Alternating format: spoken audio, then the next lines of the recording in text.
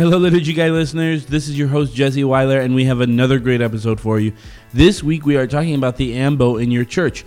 What is an ambo? What should it look like? How is it different from a lectern or a podium? I'm very impressed that we are able to talk about 30 minutes on this one subject. So without further ado, episode 22 of The Liturgy Guys. Enjoy. I'm going to talk to you today about the Mass. The liturgy is what enculturates the gospel for us. What are you, some kind of altar boy? And it enculturates it into our day-to-day life, our day-to-day existence. It's pretty dang exciting, huh? We're called not to some crapshoot called life, but to an adventure in fidelity that beckons us to cast out to the deep. The Liturgical Institute is proud to present The Liturgy Guys. Ambo, what a crazy word. Yeah, what does it mean? Is it the same thing as podium, rostrum? An ambo is lectern? a type of lectern, but it's not the same as a lectern. So what's the difference? That's what I say. What's the difference? Yeah. That's what most people say. But the truth of the matter is, in all the sacramental things of the church decides that certain things are so important to reveal the sacramental realities that they have to be specific and have a particular use. And the ambo is the place from which the scriptures are proclaimed. And lectern is a thing where you can say, we're having a pancake supper next Friday. You could say that about a podium, though, too. Right? You're at the podium. Yeah, podium is just more of the generic category of tall things on which papers and books rest. And oftentimes, are there one of each on an altar, or is there any information about that? Is there should be an ambo and a lectern, or just an ambo? Or? Well, the church only prescribes an ambo. And it says it shouldn't be used for announcements, or simple lectern may be used for that. And so what, they're magnifying the word. That's what an ambo does, is it's not just a place that's convenient for holding the lectionary when the scriptures are proclaimed, or the book of the Gospels, but it's a thing that tells the viewer, not just the listener, but it would be the same person. They can hear the word proclaimed, but they also see how important the word proclaimed is, because the thing they're using to proclaim the word is so beautiful, so rich, in such a right place that it says, this isn't just any old book stand. This is the book stand of the Word of God, from which Christ speaks to his people. And the spoken word, right? And the written word, I guess. But the spoken word. Well, the word be proclaimed. Right. Yeah, especially the, if the reality is that it is the word that is being proclaimed, and in some instances, the word who is speaking, in the person of the priest or the deacon at the proclamation of the gospel. All right, well, how would you know that unless you could see, and in some ways here too, you could see its excellence in the design, perhaps of the ambo. Just a music stand or a podium or something like that doesn't say that. And so, we encounter these unseen things, unheard things through audible, sensible ways. Right. So think of a credence table in a church. It's a table, and it's just that place where you store things until it's time to bring to the altar, which is also a table, but it's a glorified, extraordinary eschatological table that signifies Christ. So they should look different, those two tables. Well, they should. And I've never been to Mass where those two tables.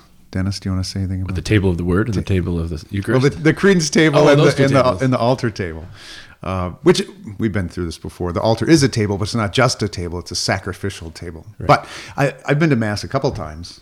And in all the times I've been to Mass, I've never seen a priest. I'm just seeing if you're listening. I've never seen a priest be confused about which one Mass is to be celebrated on. Everybody always knows to go to this one, which is the altar, and he knows that not because the altar server told him, perhaps, but because the credence table is always in the back. Well, its location, its decoration, its size, its materials, all of those things manifest what it is internally. And this is the same principle that we're applying here to, say, an ambo versus a podium. It's in its design, in its ornament, in its beauty, in its size, in its permanence, and all of these things that express that what is going on here is more than just the announcement of the pancake supper. Right. When you read the documents of the church about the altar, they don't just say it's a table, they say it's Christ standing in the middle of his people. So imagine some of these old paintings you see of Christ in glory, and the angels are in circles around him, and he's in the middle of this heavenly array. Well, the altar is the architectural rendition of that. And when I did some research on this recently, the general instruction of the Roman Missal made this claim: when the sacred scriptures are read in church, God himself speaks to his people, and Christ present in his word proclaims the gospel. So we have this high theology of what proclaiming the scriptures in the liturgical setting is. It's not just a classroom that you deal with until you wait around to get the Eucharist. It's Christ showing up sacramentally through the word that's contained in the written record, but then the Holy Spirit makes that word active and present through the proclamation of the minister into the room, and so that it affects us. It affects what it signifies. So it should be perceivable. There should be a perceivable importance to, the appearance of the ambo, so much so that one would see it and they would say, wow, that must be really important, or whatever happens there must be pretty important. Absolutely. Seems pretty natural to me. When you drive through a state capitol or you go to Washington, D.C., you know what the important buildings are. You're driving around and you see all the lawyers' offices and everything in a state capitol, and then there's this big building with a dome, probably marble and columns and all that. And you say, well, that must be the Capitol building. It just reveals itself by the choices the architect made. And the same thing happens on the smaller scale in the ambo. Because the proclamation of Scripture is God speaking in the world directly to us, sacramentally perceived and presented. I'm often reminded, maybe I shouldn't be, but I'm often reminded of this image in the book of Revelation where John meets the angel and the angel has him roll up the scroll and to eat it. And it's sweet to him. Initially. Yeah, but I'm not familiar with that verse, but that sounds awesome. Oh yeah, it's sweet in his mouth, but it turns sour in his stomach because of the demands of the word is generally how it's interpreted. But this reminds me of what the Constitution on the Sacred Liturgy and other documents, in fact, say now. General instruction, for example, is that Christians are nourished from this twofold table, one of the altar and one of the Word. And just being nourished by the Word evokes this heavenly image of me of just literally eating the substance of the Word. And that's what this design of the ambo gets to, is that the word that proclaims here is meaty, it's substantial, it's logos, it's logical. And so, but this wasn't always the case, that the ambo would say this very thing. Or there wasn't an ambo at all for many centuries. Right. So when did it come into appearance, I guess? Well, it was a 20th century rediscovery of something that existed in the first 10 to 12 centuries of the church. So in the early days of the church, the proclamation of Scripture was in the vernacular typically and was proclaimed to the people. And then the claim is made that in the Middle Ages, as society declines and the Mass gets reserved to the monasteries, you have all these monks living together and they each say their own Mass every day. So they just took the Scripture readings on the altar and basically read it to themselves because they were the only ones there, one person at a time. And then there was no need. Sure, there's no one to proclaim it to, so there's no need to proclaim it. And so the logic was that became the norm, even though that wasn't the case anymore, that priests were secretly celebrating Mass in the monasteries or privately celebrating the monasteries. So the norms for the private Mass, it's claimed, became the norms, even though we had a church with 2,000 people in it. So if anybody's old enough to remember the extraordinary form, as it's called now, or has been Kevin. Kevin would know Kevin it. Thornton is always You remember that, Kevin? Yeah. Be quiet over there. He was around. He was definitely around for that. The priest would say to read the Scriptures on the altar quietly, and people in the pews wouldn't hear. And then they got permission later for the readings to be reread in the vernacular, but it wasn't actually part of the liturgical action. It was just a concession so that people in the pews might hear the readings. And then they said, you know what? We shouldn't just be tolerating this little quiet recitation of the Holy Scripture, but they should be proclaimed to the people. And then the ambo as a place of proclamation was rediscovered. A lot of old churches had pulpits in them, but pulpits were for preaching primarily. That was going to be my next question. Was there anything like this, precursor to the ambo that already existed either in Greek or Roman culture or even beyond that into the old temple? Was where did they draw from to get the idea that you should be speaking from this, this image of something that is indicative of what you're speaking of? Well, at one level, it's just obvious. You hop up on a milk crate if you're going to give a speech or whatever's around. You want to be higher, you want to be seen, you want to be heard. So that became a highly developed tradition, both in the Greek world, but particularly in the synagogue tradition. There was something called a bema that sometimes is translated like Father Bema, except it's B-E-M-A. Okay. And that shows up in a lot of the early churches. It's just a raised platform for the proclamation of Scripture. And there are a few scriptural references of people going up on these platforms in the Old Testament. And also some references in the early church, John Chrysostom going up to the pulpit going up to the ambo to proclaim the Scriptures and to preach. So on one hand, it's just an obvious thing to do. But then the obvious thing, like a lot of Catholic things, you take the nature of the world, you want to be seen and heard, rise up so people can see you and hear you. But then it gets this sacramental overlay that reveals the importance of going up to that height. Now, just from some of my theater background and things that I've heard from people in the past, I think there are some instances where some people say that when Jesus would preach, he'd actually preach lower, just because the sound would elevate. In the old Greek theaters, that when they'd build their theaters on the side of a mountain, and the stage would be low so that the sound could elevate. Obviously, that's a lot different than what we're talking about. But well, the area of the mount where they think the Mount of the Beatitudes was like that. It was a kind of a natural semicircular hill, and Christ would be at the bottom, and the sound would carry up. And maybe Christ chose that. But the scripture reference that's often used for ambo is when the angel is at the tomb. So that Mary Magdalene and the other women come with the myrrh, and they come to the tomb and it's open, and the angel's sitting on the rock that's been rolled away, and it says, "Go in there and see that the tomb is empty, and then go out and tell everybody." So he was up high on this rock to proclaim the first time that it's ever been proclaimed by anyone, he's risen, he's not here. So he was up high and proclaiming it from this sort of high raised platform. This kind of goes into that category of like, you enter a church and you kind of see these things, and you're like, oh yeah, that's where the ambo is, this is kind of normal. But so much, and I'm continually amazed at how much thought goes into designing these things and what goes behind just an ambo. The fact that we're doing a whole podcast episode just on an ambo just goes to show that how much thought and revelation comes to us for these aspects of liturgy. And I think that speaks a lot to the church and how amazing and how deep and rich the church is.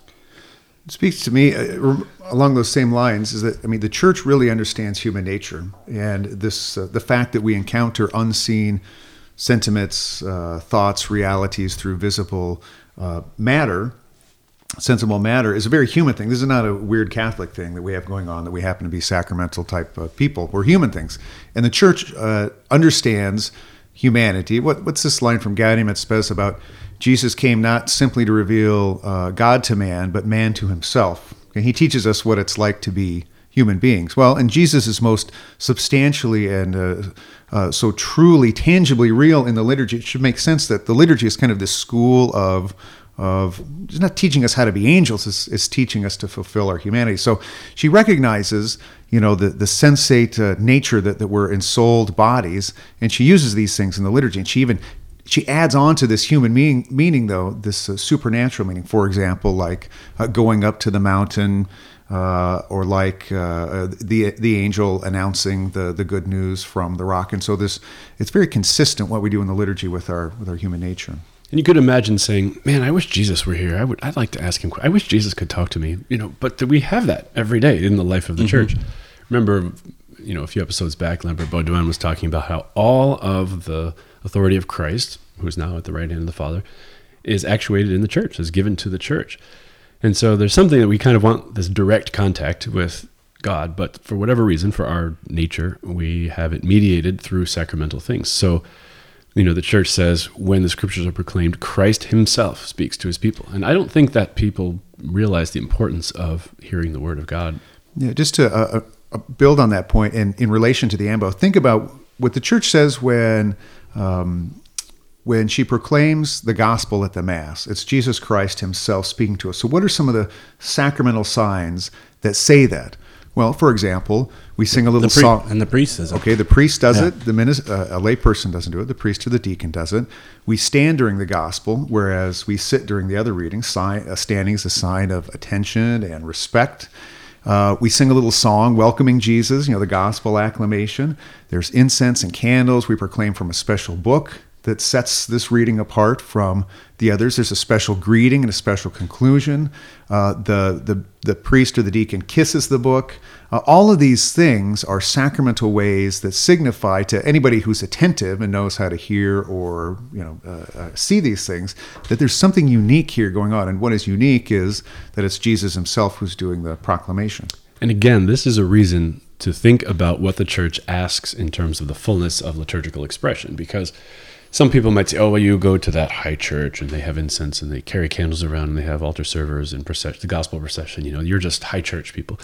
Well, no, if you really want to signify and indicate what's really happening, then you do that. I mean, just taking the old 3-ring binder out and having the scriptures read from that and then throwing them in the garbage when you're done because that day is over, that's not really respect to the Christ who has become present in these words. And it's not evident to the people in the pews that that's what's going on. You might even notice that at an Episcopal liturgy, from the book of the Gospels, the bishop will bless the people with the book of the Gospels. A priest won't do that, or the bishop doesn't do it with the lectionary, but with the bishop, with the book of the Gospels, after the gospel reading, will actually give a benediction with the book of the Gospels in a very similar way that he does with the Blessed Sacrament and a Monstrance, because this book of the Gospels, just proclaimed, signifies the eternal word of the Trinity. And the presence of Christ among his people.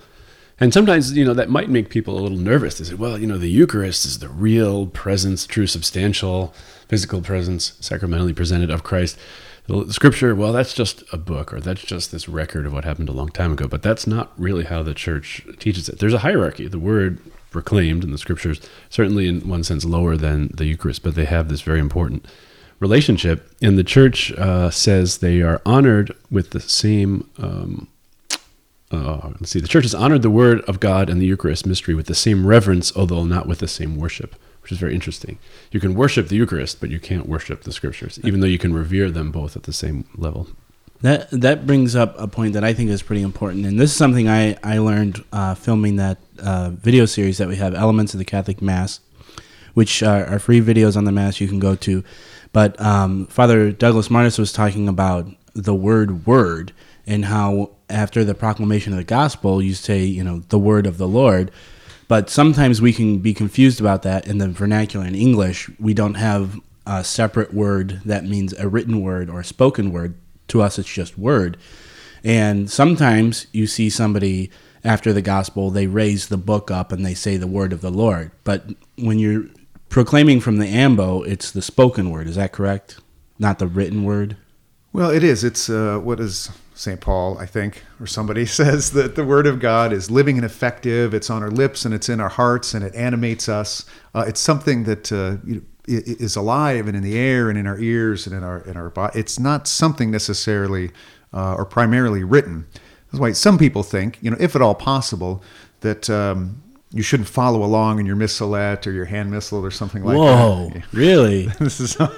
opinions differ on this. Yeah, it sounds like they would. That seems like something people would get upset about. But it helps to signify that this word it's a proclaimed word, it's a living word, it's an animated word, and it's not simply a read word. Now, others will say you should do whatever you could do to encounter the word, and if you need assistance in understanding, then you should follow along. But if I follow along, I'm able to process a lot better. I'm able to understand, and I pay attention more rather than I might space out. Well, that's probably what you should do then, because the end game is to encounter. But now I'm second guessing that because because of what you said. It makes sense. What you should try next time is to be more attentive without reading. That's not going to happen. See if that can work. I'll try. I'll definitely try. But that's something I never heard. Wow. And if you take it even a step higher, the Word, Christ is the Word of the Father. So you have this notion that the Father kind of thought of himself, who am I, assessed himself, and then spoke. When he speaks, things become real. So he says, let there be light, and there's light. And so the Word is the Father's kind of self-conception then made into the second person of the Trinity. And so you can also say, when you say the Word of the Lord, you're saying Jesus is now present among you, or effective. This ordering principle of all things that comes from the mind of the Father is now ordering you according to the Father's will. And that's a very important thing. I think it's in the Book of Blessings, in its introduction, it talks about Jesus being, in a certain way, literally the benediction. He's the benedictio. He is the Word, and he's the best word, the bene. And so to give a benediction is literally to say a good word. And the highest example of this is either the Father's reflection of himself, which is the good word, the best word, or his let there be. His speaking is a benediction that brings reality into being. And so when the bishop gives the benediction, it's a further extension of the good word, whom we've just heard from the ambo in the proclamation of the gospel. Because when God speaks, it's made so. It's not just, I wish it were like this, but no, if God's will is active and creative, and so if he wills something, it occurs, and that's it. So if his word is going around, and that's this living and effective language, his word becomes part of our daily experience, and it makes us more like him. If that happened every time I spoke, I think this world would be a far different place. Well, remember that episode of The Simpsons when Homer got everything he prayed for, and the bacon truck and the fudge truck collided on the highway? It started the whole trend of chocolate-covered bacon. Oh, man.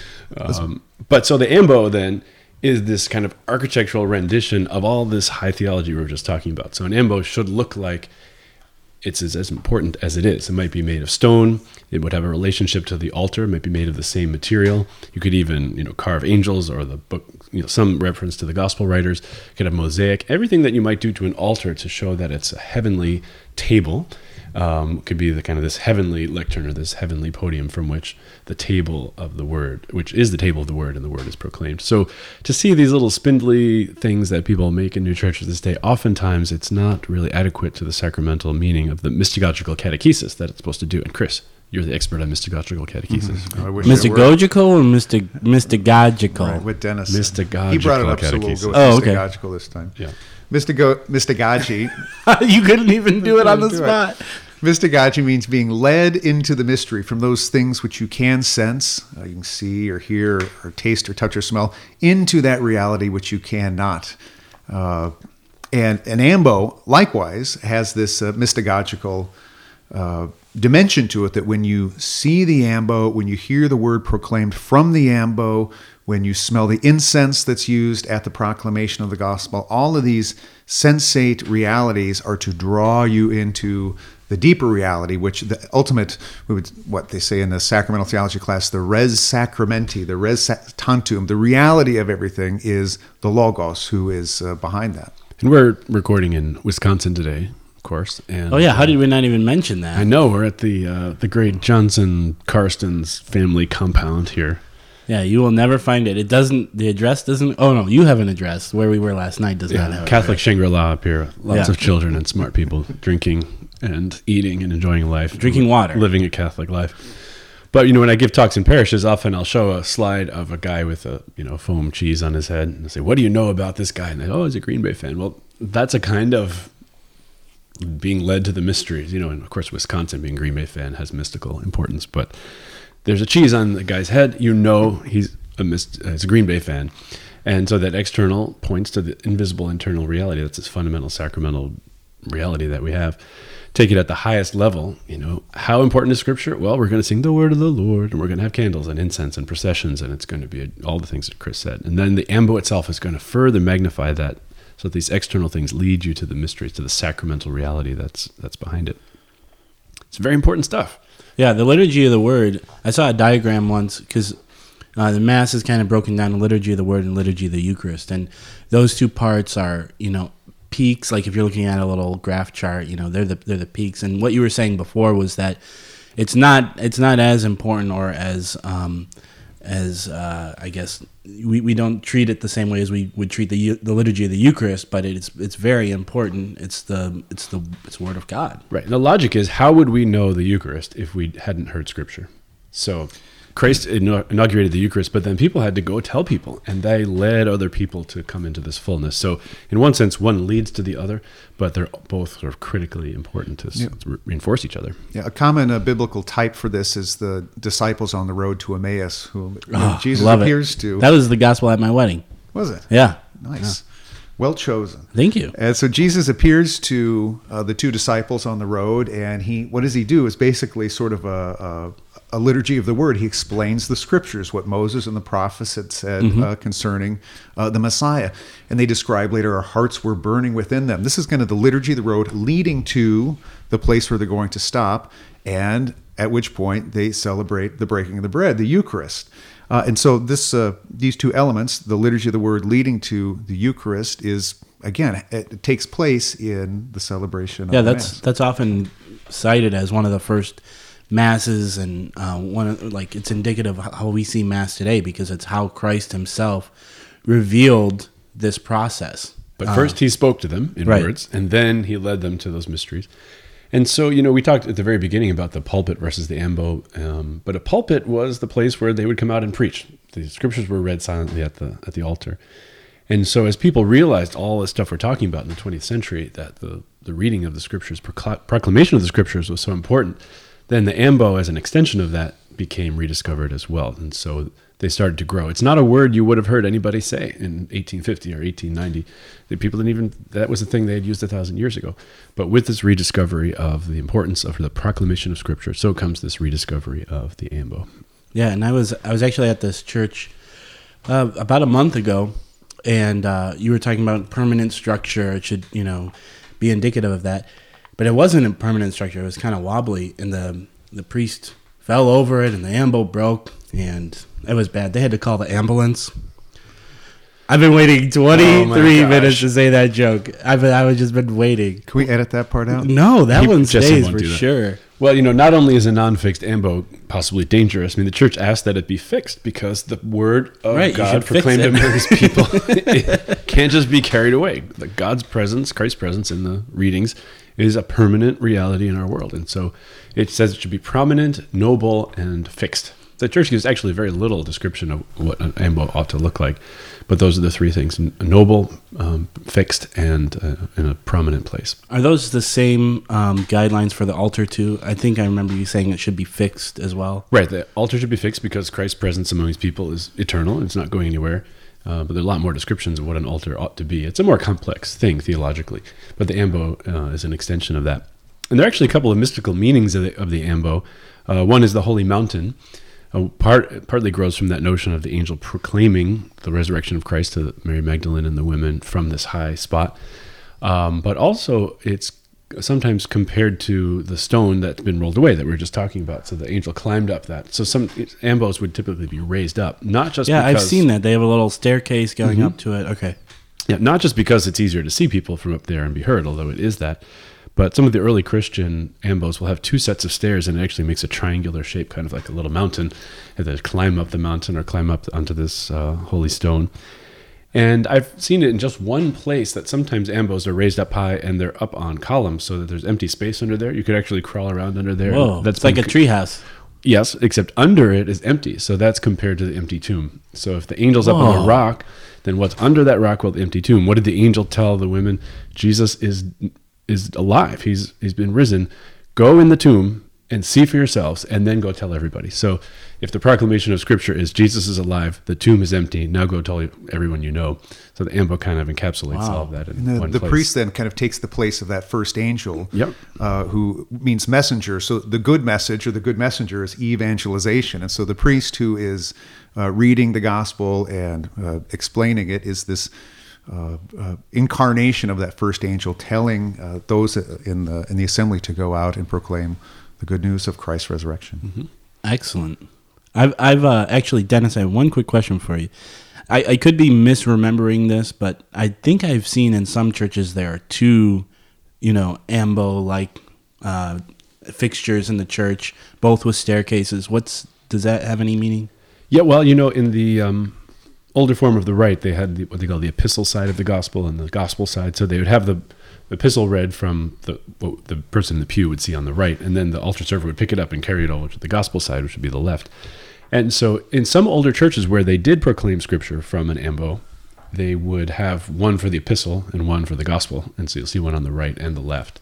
But although it's not specifically legislated now, the church kind of has implied in its documents that one ambo makes sense because all Scripture is proclaimed from it. That's what I was just going to ask. Okay.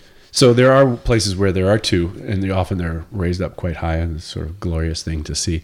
But typically now in new churches, there'll only be one. Or older churches that have two will use one as kind of the lectern and one. That's what I was as just, ambo. I'll see the choir member will come and, sing from there or something like that. Okay. Excellent. Right, but at the end of the day, it's like every other thing in the liturgy. The external signs make clear to us what the invisible realities are. And a spindly little wooden ambo stand doesn't do the job. A beautifully developed and glorified version of that is a much better sign of the heavenly realities breaking into our world. Awesome. Now, I do want to mention real quickly the Adoramus Bulletin. Dennis, you wrote an article about the ambo.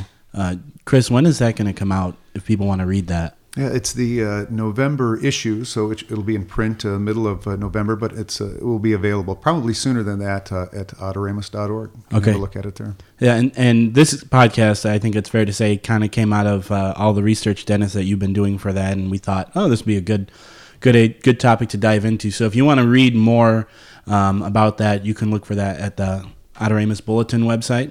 So I think it's time for an email question, right? Oh, yeah. All right, let's do it. Hey, Liturgy Guy listeners, this is your host, Jesse Weiler, and before we get into this week's email question, I wanted to quickly remind you about our Young Adult Liturgy Conference coming up in April 2017. If you're a young adult and you've enjoyed listening to this podcast, both Dennis and Chris will be speaking at this Young Adult Liturgy Conference in Chicago. So to learn more about that, go to www.betransfigured.com. So why go to the Liturgical Institute? Well, if you want to serve the church and do liturgical studies from the heart of the church, not just ritual anthropology, but really discovering the mystery of prayer and at the same time the depth of the tradition, you won't find any place quite like this. This place is faithful to the magisterium, but it's a dynamic orthodoxy, not dry. And at the same time, it not only makes the faith come alive, it also empowers you to help that be the experience for others as well. Hi, I'm Dr. Scott Hahn, and I want to warmly recommend the Liturgical Institute for your consideration. Pray about going and studying and sharing the richness of our living tradition. Mail call! Mail call! Oh, Moses, why do you question me? Why do you care? Today, we have a similar debate over this. Anyone know what this is, class? Anyone? All right, this week's question comes from Anonymous. Anonymous wants to know, what do you do if you go to Mass on Sunday and the priest doesn't show up because he's sick or unavailable? This is a good question, and actually a question that is asked more frequently than you might think. Yeah, so you go to Mass, you're all together, you're getting everybody's getting assembled, and word comes that a father has taken ill and he's going to the hospital, or the snowstorm has prevented him from making it to Mass. What should you do?